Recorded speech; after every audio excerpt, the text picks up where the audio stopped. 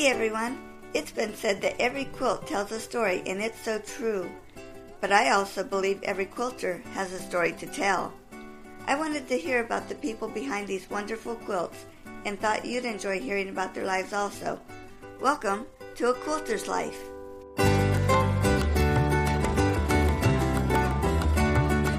Barb Sinsley is a friend of Monica Hardy, who has the Moments with Moni podcast. Thanks, Moni, for the connection. I'm just going to mention two of the many tidbits that Barb has in this interview.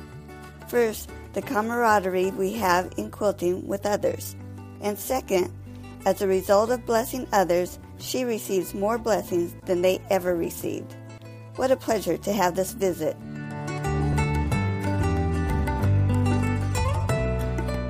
Barb, thank you for being on A Quilter's Life. I'm so happy to talk with you today. Well, it's my pleasure to be able to visit with you and with your fellow listeners out there and share the love of quilting. Wonderful. Let's start at your beginning. Where were you born? I was actually born in Denver, Colorado, quite a number of years ago, 80 to be exact. And we moved from Colorado to California when I was 3, so didn't spend very much time in my birth home. What part of California did you move to? We initially moved to Burbank. Kind of an interesting situation. My dad worked with Lockheed Aircraft Company at that time, and of course it was right at the end of World War II, and we lived in a triplex underneath camouflage nets because we were very close to the air facility there. So that was kind of different environment than most people live in. Yeah, now we wouldn't even think about having to do something like that. That's amazing. Right. Do you have a special memory from when you were growing up? Oh my gosh, I have lots. I have a very close family, or did have. My folks have both passed. I have one sister who is 3 years younger than I, and she is mentally challenged and lives not too far from me. She lived with me or with my folks most of her life. So a lot of my growing up years were working with her over time, and we loved camping, and my dad was an avid backpacker. One of my special memories I have as a child, I was probably about 12 years of age, and he and I hiked to the top of Mount Whitney, which at that time was the tallest mountain in the United States. We did a lot of backpacking, been all over national parks and things of that nature. So very close family, did a lot of things together. Nice. So you did a lot of traveling, going to those different parks. Yeah, my dad, he usually had 2 weeks summer vacation, and so we would always pack up the car and take off, and a lot of our camping was tent camping, and then eventually they got a trailer, so it was a little more comfortable. We were just always going somewhere, it seemed like, whenever he had time off. We didn't live too far from the beach and stuff there in California, but he really enjoyed the mountains and fishing, and so a lot of our vacations centered around those kinds of activities. Neat. How long did you stay in California? My husband is a fifth-generation Californian, and when I was a sophomore in high school, we moved from Burbank down to Orange County to Santa Ana, California. Both he and I attended the same high school there in Santa Ana, California. Didn't know each other until much later. And then in 1979-80, we moved from California then to Idaho. And we've been here ever since. And that's been, over 40 years now that we've resided in northern Idaho is where our home is. But we both grew up in Southern California, and our children were all born in Orange County area. When our girls were in junior high, we moved out of the city and moved up to a place called Norco, California, which was a little small rural community. And we got very involved with farm animals, and they were involved in 4-H. And we raced motorcycles out in the desert. We were either at a 4-H function or we were out in the desert on motorcycles. So did you have a motorcycle too? Yeah, I did at the time. Our whole family did. Our son was, when we first started going, he was only 2. And so I would ride him on the front of my motorcycle. They weren't street bikes. They were just dirt bikes. Uh-huh. And then both of my girls, they shared a bike for a while, and then they each got their own. And so all of us had bikes. And we belonged to a motorcycle club. And so almost every single weekend was spent out in the desert of California with other families that shared the same hobby. Neat. You don't think of families doing motorcycles, but that would be a fun family hobby. It was, yeah. It was really fun, and our girls enjoyed the group that we were with. It was quite a large group, and so there were a lot of children that were the same age as our kids, and they looked forward to going out there and being with their friends every weekend. It's fun. So what took you up to Idaho? Well, that's kind of an interesting story. We got very tired of all of the congestion in California and looked all over trying to find an area to move to where my husband, who was an appraiser at the time, where he could continue his work and still be able to afford a living. And we just couldn't find anything, thus the move to Norco. He could still commute back and forth to his job, and we had somewhat rural living. And then some very close friends of ours, they decided to move to North Idaho, Coeur d'Alene area, and open up a transmission shop. And the day that we were helping them pack up their trailer and stuff for the move, the two fellows got to talking, and our good friend told my husband, he said, well, when I get up and get the business going, I want you to come up and be my center manager. So my husband said, okay, we're willing to make that move. So once he got the business going, he called and said, well, when can you come to work? And my husband gave 2 weeks notice to the county that he had been with for 17 years. And we moved sight unseen up to Coeur d'Alene. Oh, wow. We just went on blind faith from our friends, and we asked them, I said, does it have mountains? And yes. How about a lake? Yes. Okay, that's all we need. So we just packed up and we sold our house immediately, and he came ahead of me, and our girls had 4-H animals that had to be sold at the local fair. So we stayed back until the end of the fair, and then I packed up the 3 kids, or 2 of the kids. One of our oldest stayed back in California, and so I packed up 2 of the kids and drove up and met him, and always felt over 40 years now that we were on vacation, and we're still on vacation. We absolutely love this area. So it was a wonderful move, and especially it was a great place to raise our son, who's quite a bit younger than his sisters. Perfect place to raise a boy that loves outdoor life, and he was an avid hunter and fisherman, and at the time, Coeur d'Alene was a very small rural town. Everybody knew everybody, so it was a real good move. Things, of course, changed now over the years, but we still love it. Yeah, wow.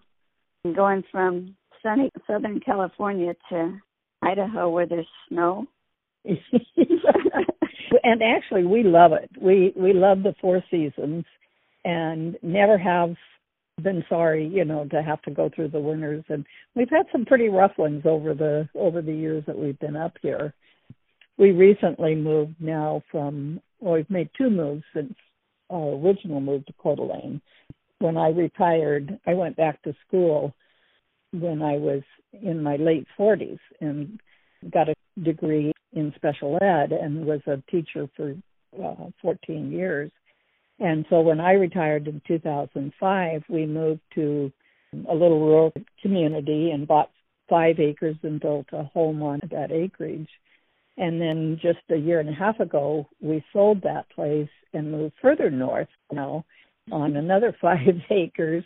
And we're in the process of getting this place established, our oldest daughter moved in with us, and she's a horsewoman, and so we now have horses, and we have goats and chickens, and just love it, up here. Totally different lifestyle than what we had in California. Oh, yeah. And we live in what is considered the snow belt, but my husband has a tractor, so moving snow is one of his favorite things to do, so we don't mind the snow at all. And actually, that gives me a perfect opportunity to do quilting because I'm stuck inside and don't want to go anyplace, so the best thing to do is to hit the old sewing machine. Nice. Wow. You said you were a teacher. Could you tell us about your job a little bit? Sure. Well, right prior to moving up to Idaho, I volunteered in my son's school, and he was in kindergarten at the time, and a position opened up. The California state made a recommendation that each district would hire 3-hour aides for every classroom, kindergarten through third. And so one of the teachers that I was volunteering, she said, you need to apply for that. She said, you're here all the time anyway, you might as well get paid. So I did that, and I received one of the positions, and that worked into working with special needs children at the local high school. And I just absolutely loved the job. These kids were severely behavioral children, and so it was a very challenging but very rewarding job. I had always wanted to be a teacher from the time I was early age, probably second grade or so. My desire was to be a teacher. And so when we moved to Idaho, I was going to go back to school. I had been taking classes off and on our whole married life. I was a stay-at-home mom, but I had taken classes. But I wasn't sure what I wanted to do, so I called the school district to see what I would need in order to become a special ed aide in the district. And in the course of the conversation, the lady I was visiting with, she suggested that I come in and put my application in. And I said, well, I'm not really looking for a job, just wanted to know if I needed to go back to school and get any classes or anything. And she said, well, I really think you need to come and put an application in. So I said, okay. So I did so, and in 2 weeks I was hired on it's a district as a special ed aide and worked primarily with kindergarten age kids. So I was a special ed aide then for 8 years and moved around from school to school in the district as the need would arise. My last year as an aide, the superintendent talked me into going back to school and getting my degree because at that time we needed special ed teachers and none were available. And he said, I sure wish you would go and get your degree.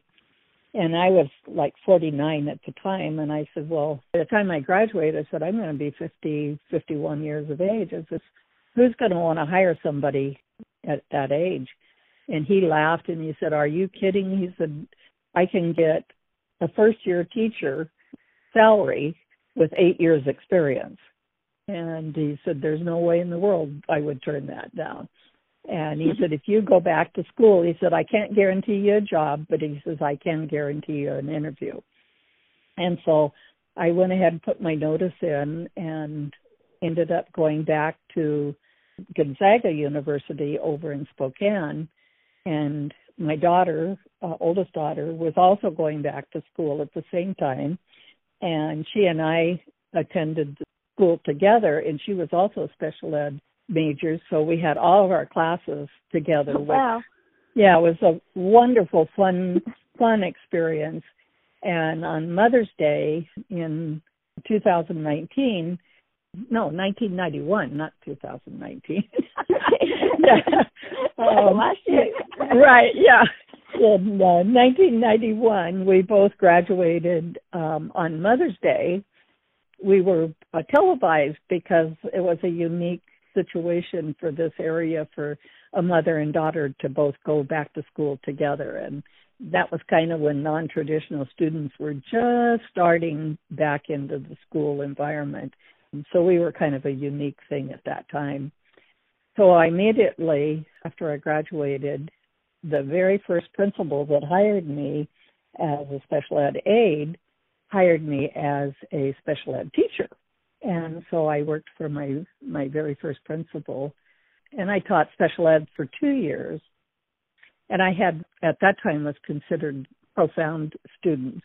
And so they were, pretty high functioning, but definitely had a lot of different, those physical and mental needs. Things in the district changed after a while, and they started putting special needs kids in regular classrooms instead of keeping them in a contained environment, which I was 100% in favor of. But my job changed to where I was more of a consultant than I was an actual teacher.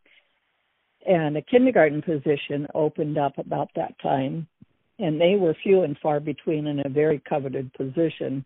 So I jumped at the chance to switch over then to regular ed and was hired as a kindergarten teacher and remained in that position then for another 14 years. I guess more 12 years as a kindergarten teacher.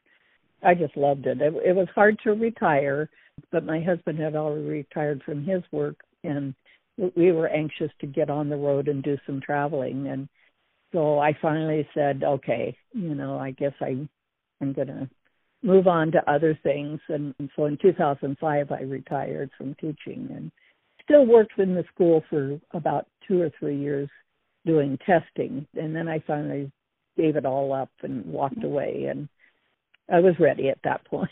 Yeah.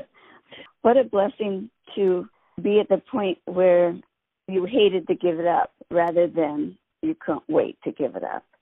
Right. And I had always said when I was a teacher, the worst thing was to see a teacher that was ready for retirement and they were just going through the motions. And I said, I never wanted to do that. I wanted to leave just as excited about my job as I was the first day that I went to work. And I was very fortunate that was how I ended my profession. In fact, my last 2 years, they had a special program where we were giving my school that I worked with and then 2 others were a pilot program to work with children that were at risk. And they didn't qualify for special need programs, but they were, way behind their classmates. And they started a program in the kindergarten where they went to school in the morning. We had half-day kindergarten in our district. Okay. So they went to school in the morning, and then in the afternoon, they came to my classroom, and there were 15 students, and I spent the afternoon then working with the children on language arts skills. At the end of our first year, all of the children in all 3 schools were at the 80 percentile, right where they needed to be. The program was very successful, and the kids all caught up and were functioning. They still had some difficulties, but they were not as far behind as they would have been if they hadn't had that program. Yeah. And so the last year when I retired, I went out still as a pilot school, and the program became so successful that it was then finally put into place in all of the schools in the district. That was right when a lot of pressure in the school district was for kids to be able to pass different ability tests, which I'm not in favor of. Teaching became very different. There was a lot more expectations for being successful in reading and writing, and they were forgetting a lot of other skills that children need, especially in the kindergarten program, such as socialization. We no longer did learning through hands-on. It was all book learning, and at 5- and 6-year-olds, definitely not appropriate. They need that hands-on. And so it was a good time for me to retire because things were really changing rapidly in the district, and I wasn't exactly on board with some of the policies that were being put into place. It was a good experience, very good experience. I retired right at the perfect time. Neat. Well, before we get into quilting questions, are there other crafts and hobbies that you have? Oh, my goodness. I am a creator. I love creating things. So I had various hobbies all my life, and I think I've tried every type of craft that was ever out there, from scrapbooking to stained glass work to just general crafts, toll painting. I think I tried it all. But I also love gardening. That's my summertime passion. And one of my favorite things, and this is what I'm involved in right now, is creating gardens and taking a blank slate and building something beautiful out of that, much like quilting.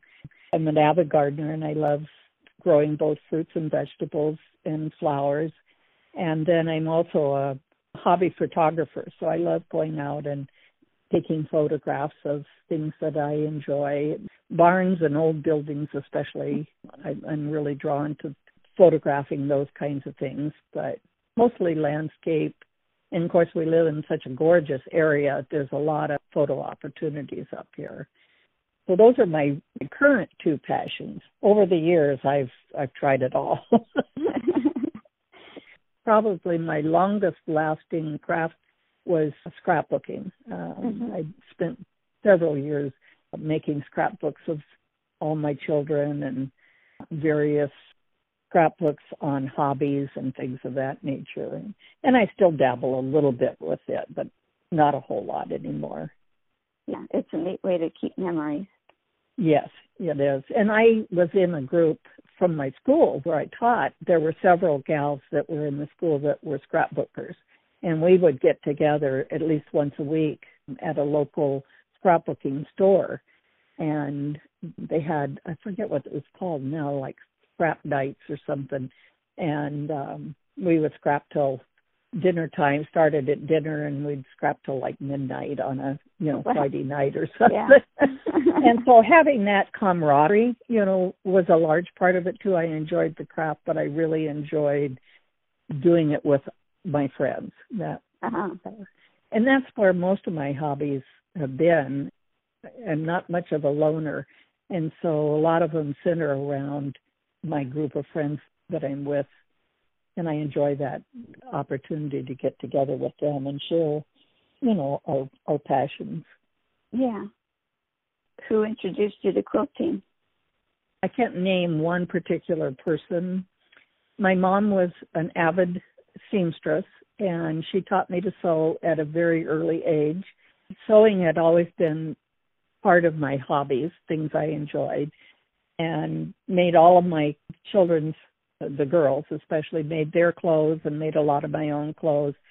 But I always had a desire to learn how to quilt. My mother-in-law and my sister-in-law were both avid quilters. I just admired their things that they made. But I'm one of these people that once I decide I want to try something, I become obsessed with it. And with teaching, I knew if I decided to start quilting, I just didn't have the time. I was so busy with my school. A lot of people say, oh, gosh, you're so lucky because you have all this time off. Well, you don't. You spend a lot of time off hours in either classes that you're taking or preparing lessons. And so I really didn't have the time to devote to quilting like I would want to. But I did buy a sewing machine, a quilting machine. It was a little Bernina, with the idea that when I retired, then I would take up quilting. And I had taken one or two classes at a local quilt store before I retired and started a couple of quilts. I never brought them to finish. And then when I retired in 2005, then I really got into it and started taking a lot of classes at our local quilt store. Found out that my little quilting machine really wasn't going to do what I wanted it to do. And so it wasn't too long into the hobby that I bought another Bernina, but a fancier one, and one that I would be able to do what, free motion type quilting. And so I started taking all these classes, and there again, because of the camaraderie of doing this hobby with somebody else, I would start a class and then the next class would come and I didn't get to finish the project. And so I had all these unfinished projects sitting around all over that I finally reached a point where I said, I'm not taking any more classes until I finish some of these things that I have started. Probably, looking at my mother-in-law and my sister-in-law's quilt, they planted the seed for growing in this hobby. Do you have a favorite quilt that you've made or a favorite quilt pattern you like to use? Not really. I have quite a collection of quilts that I've made over time, both on our beds as well as scattered throughout the house. But one of my favorite quilters that I love to, I guess you'd say, work on are patterns put on by Bonnie Hunter. And I love doing her mysteries. And mysteries, I guess, are one of my favorite things to do. I love doing mystery quilts. And every year she does a mystery quilt as a kind of a thank you to her patrons. And so she starts usually in October, gives you a list of fabrics and colors that she's going to be using in the quilt.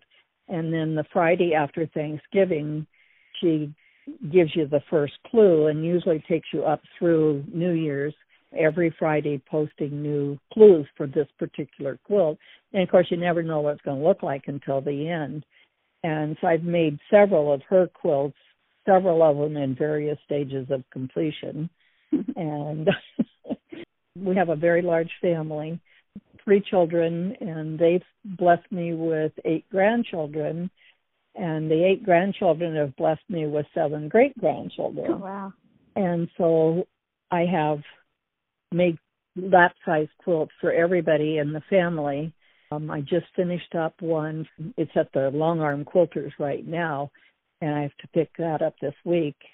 Then I have one more for a grandson-in-law to make, and then I will have completed quilts for all of the grandchildren and all of their spouses, or all family members, actually, my blood family as well as our adopted family.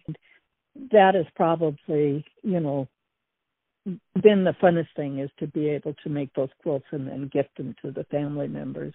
I tell them, I say, well, when you wear your quilt out, just let me know and I'll make you another one.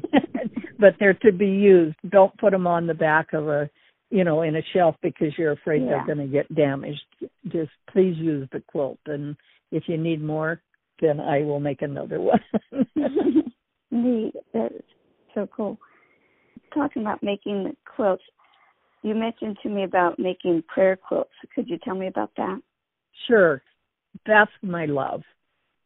I was very active in our community church where we lived in Spirit Lake. Through that, I started out making what we call prayer bears. And it was a little bear that I got the idea from my sister-in-law's church down in California. And this lady would make these bears, and if somebody was in need of a prayer or just needed cheering up or whatever, she would give people a bear. And so I thought, what a great idea, and decided I would try and do the same thing. Well, after a very, very short period of time, I realized the demand was so great I couldn't do it by myself. And so I went to the women in our church and asked if they would like to start a sewing group and make these bears. And several women stepped up and said, yeah, they would love to do it.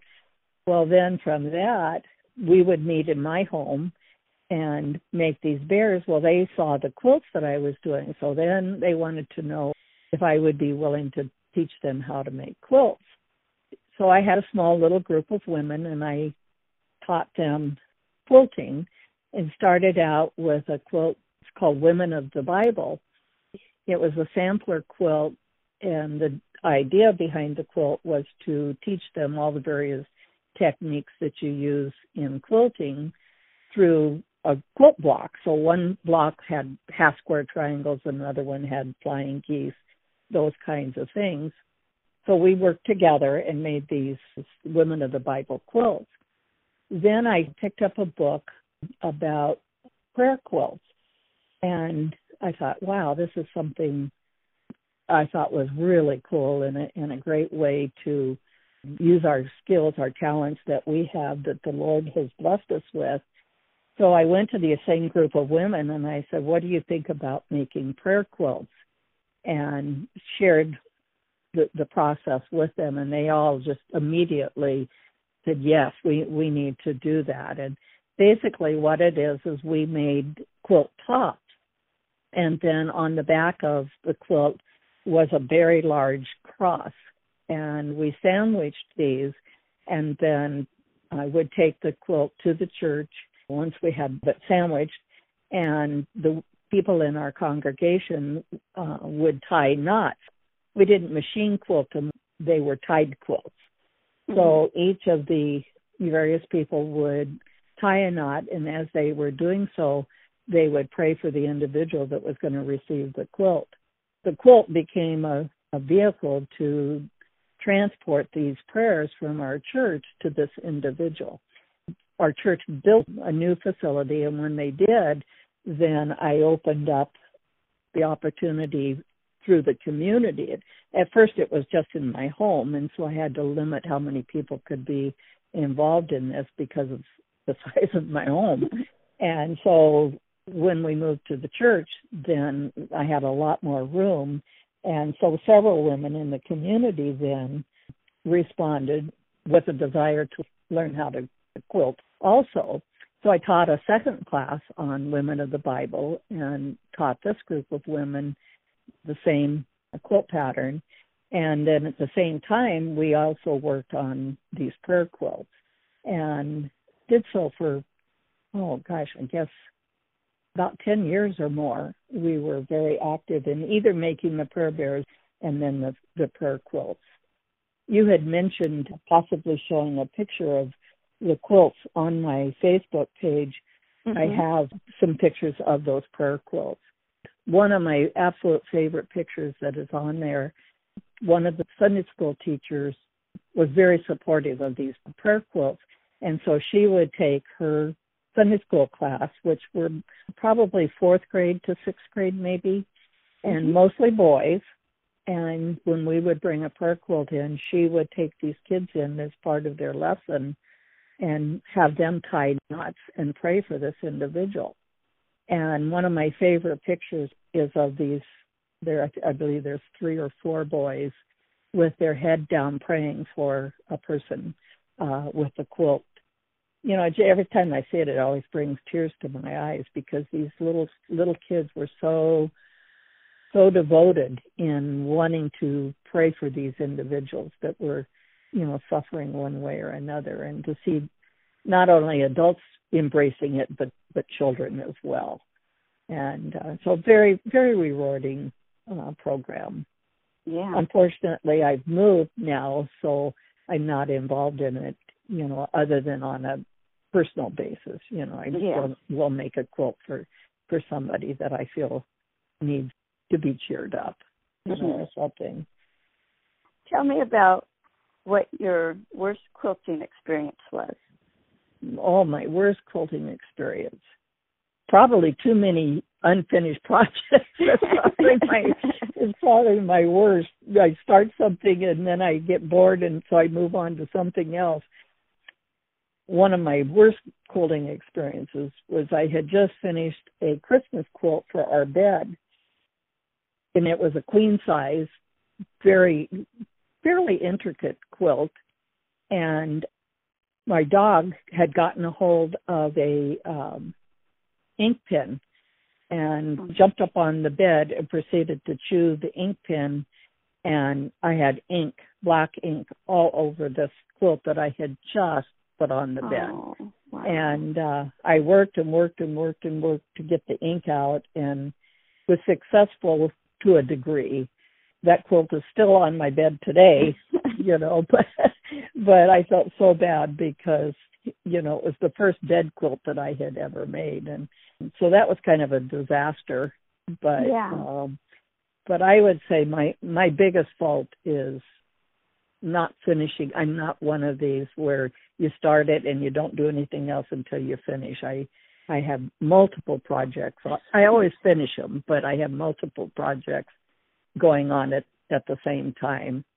multiple quilts oftentimes at the same time. And that's one of the things I really like about this Bonnie Hunter. I don't know how many people know about her, but she's the queen of scrappy quilts. And most all of the quilts that she made are all from scrap. And she has a method that she uses called leaders and enders.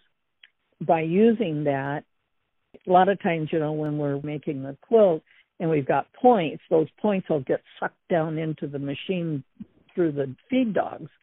And there's nothing more frustrating than to try and pull that out and not rip your corner and everything. Yeah. And so one of the things that she proposes that you do to prevent that from happening is you start with a scrap of something other than your quilt. And many of us do that anyway. We'll fold up a scrap and start our chaining, by using that scrap to prevent those points from being sucked down into the machine. Well, like she said, if you're going to do that, why not make another quilt? So she takes various things like 2.5-inch squares and she'll sew two of them together and make a pair. She calls that a leader. So you lead off your chain stitching with sewing this 2.5-inch square. And then when you get to the end of your chain, instead of just cutting your thread, you feed another one in, another 2.5-inch square, and that becomes your ender. So then that course, then you put your threads, and that now becomes your leader again. And so I just have finished up making 42 quilt blocks that were all from a leader ender project that I started, quite a while ago, and they're 16-inch blocks is what they ended up being, and they were all done out of pastel and neutral fabrics, pastel flowers and neutral fabrics. And so I just finished up 42 blocks. Now I'm ready to put those together in a quilt. So oftentimes I have two quilts going at the same time. I have one I'm working on, and then I have my leader and ender quilt that I'm working on at the same time. I love this idea. It's really great, and Bonnie Hunter has her website is called Quiltville, and she has a whole tutorial on how to use leaders and enders. And in fact, she's published, I think, at least 2 books, maybe 3 books, patterns that she has created using leaders and enders. I have so many scraps, I just can't throw, fabric away. Yeah. And this is a great opportunity to use up all those little scraps of fabric that we have left over. Sometimes my leader and ender might be sewing triangles together to make half-square triangles.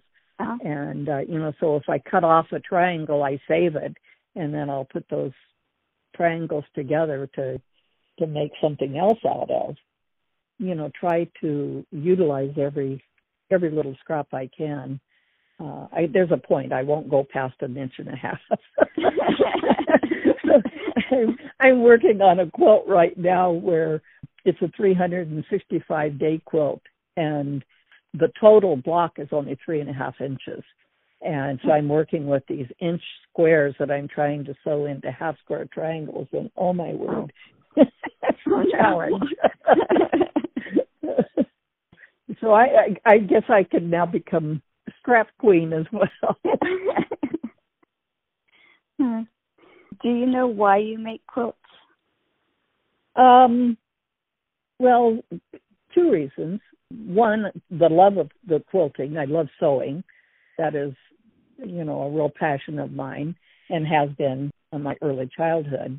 It's very relaxing for me to, sit at the machine and especially now that we're in North Idaho in these long, cold winters, I have that opportunity to be productive, even though I can't go outside and do anything. I believe that God gives us gifts, and we're to use those gifts to bless other people. And for me, that's a huge reason why I love quilting, is I can use my God-given gift to bless others. And as a result of blessing others, I receive more blessings than they ever received. I'm really drawn towards using that skill. Not only being able to share my quilts, but being able to share the art of quilting.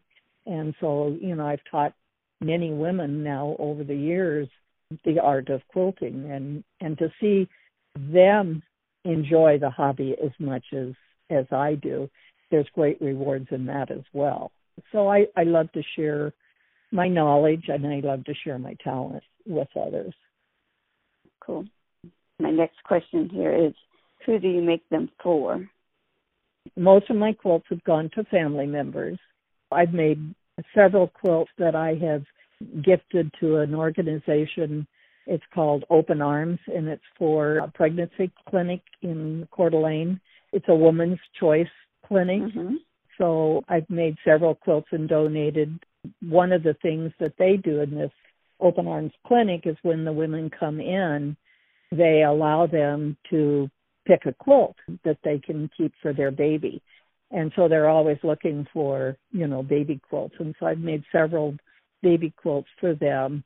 And then I've made several quilts for, it's called the Union Gospel Mission, for men and women, but the group that I worked with more were women that had alcohol or drug addictions, and they would come into this program to get their lives back in order.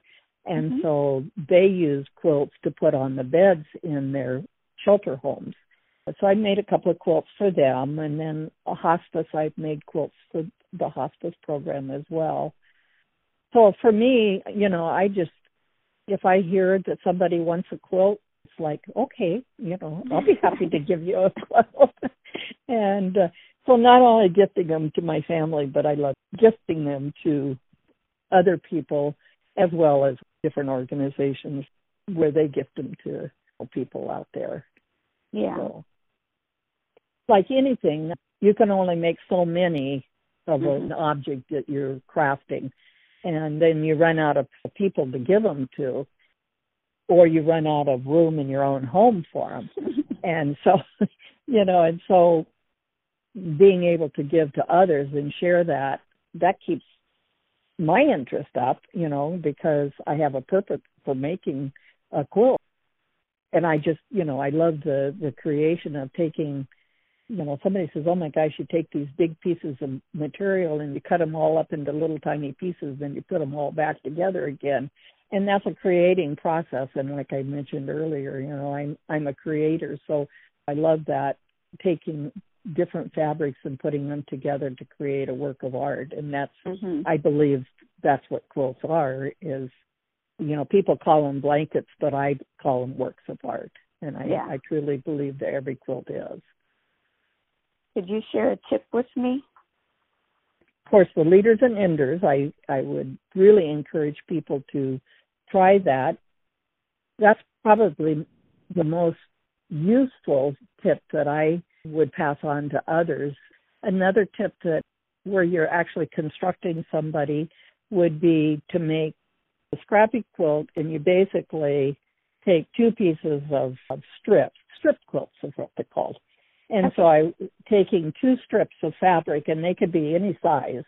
You could have an 1.5 inch strip and a 2.5 inch strip.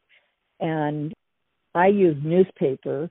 Other people use muslin, but you are basically sewing these two strips together onto some type of surface. And the reason you have the paper or the muslin or whatever is it helps stabilize, because you're working a lot of times with bias cuts and stuff.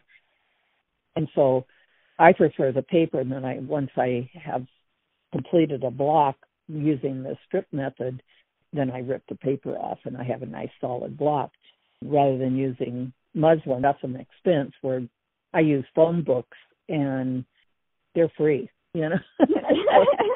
So it doesn't cost anything. But they're not as thick anymore.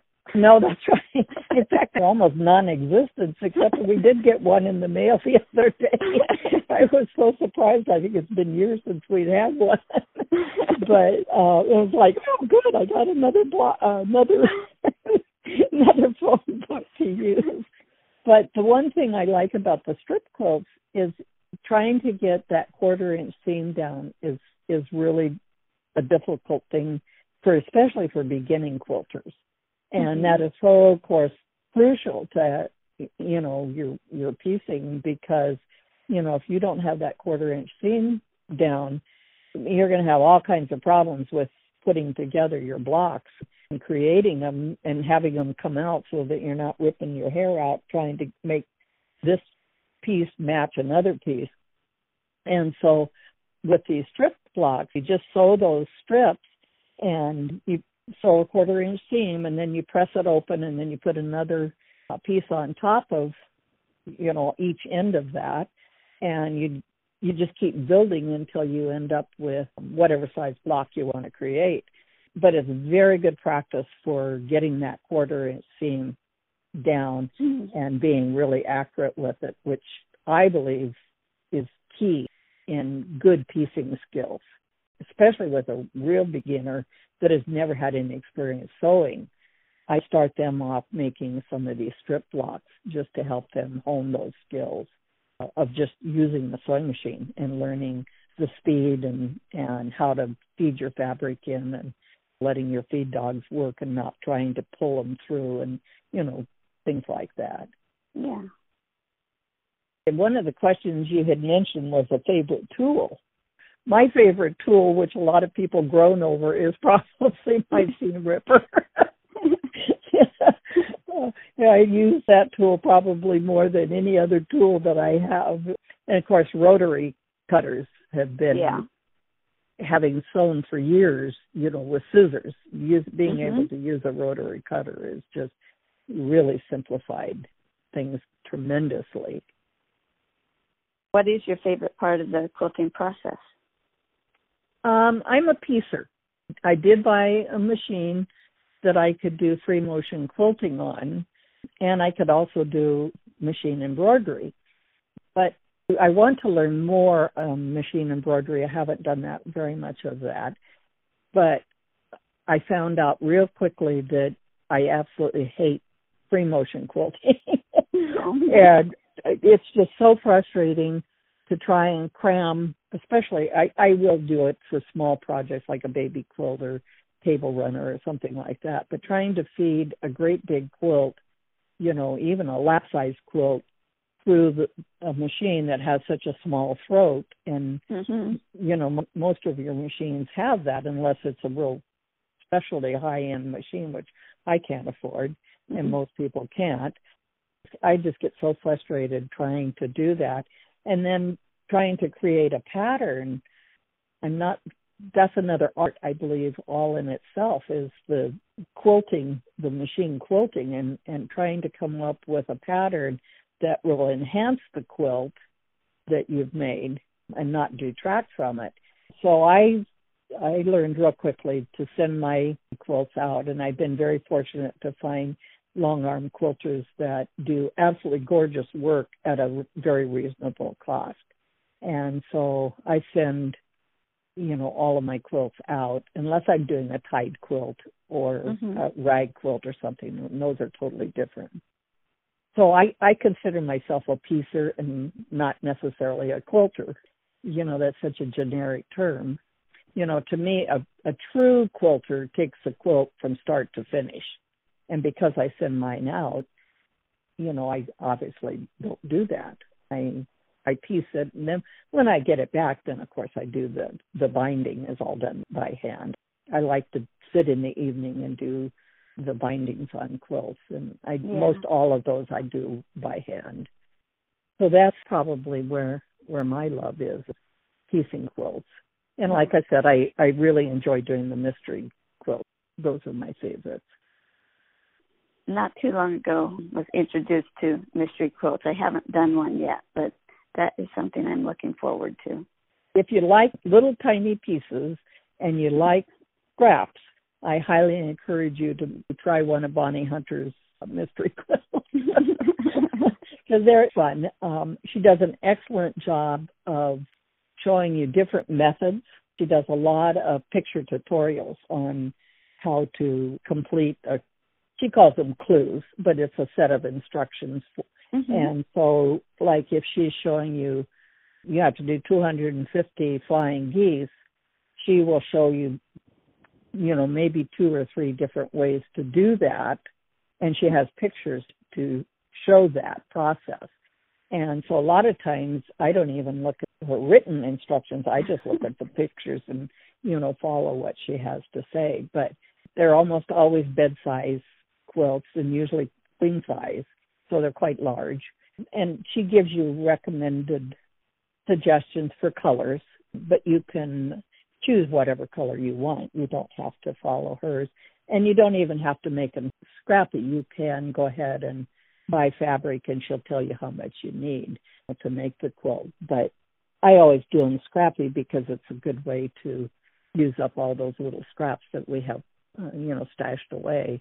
Yeah. In fact, I'm working on one right now that she started during this coronavirus situation, and she's titled the quilt Unity.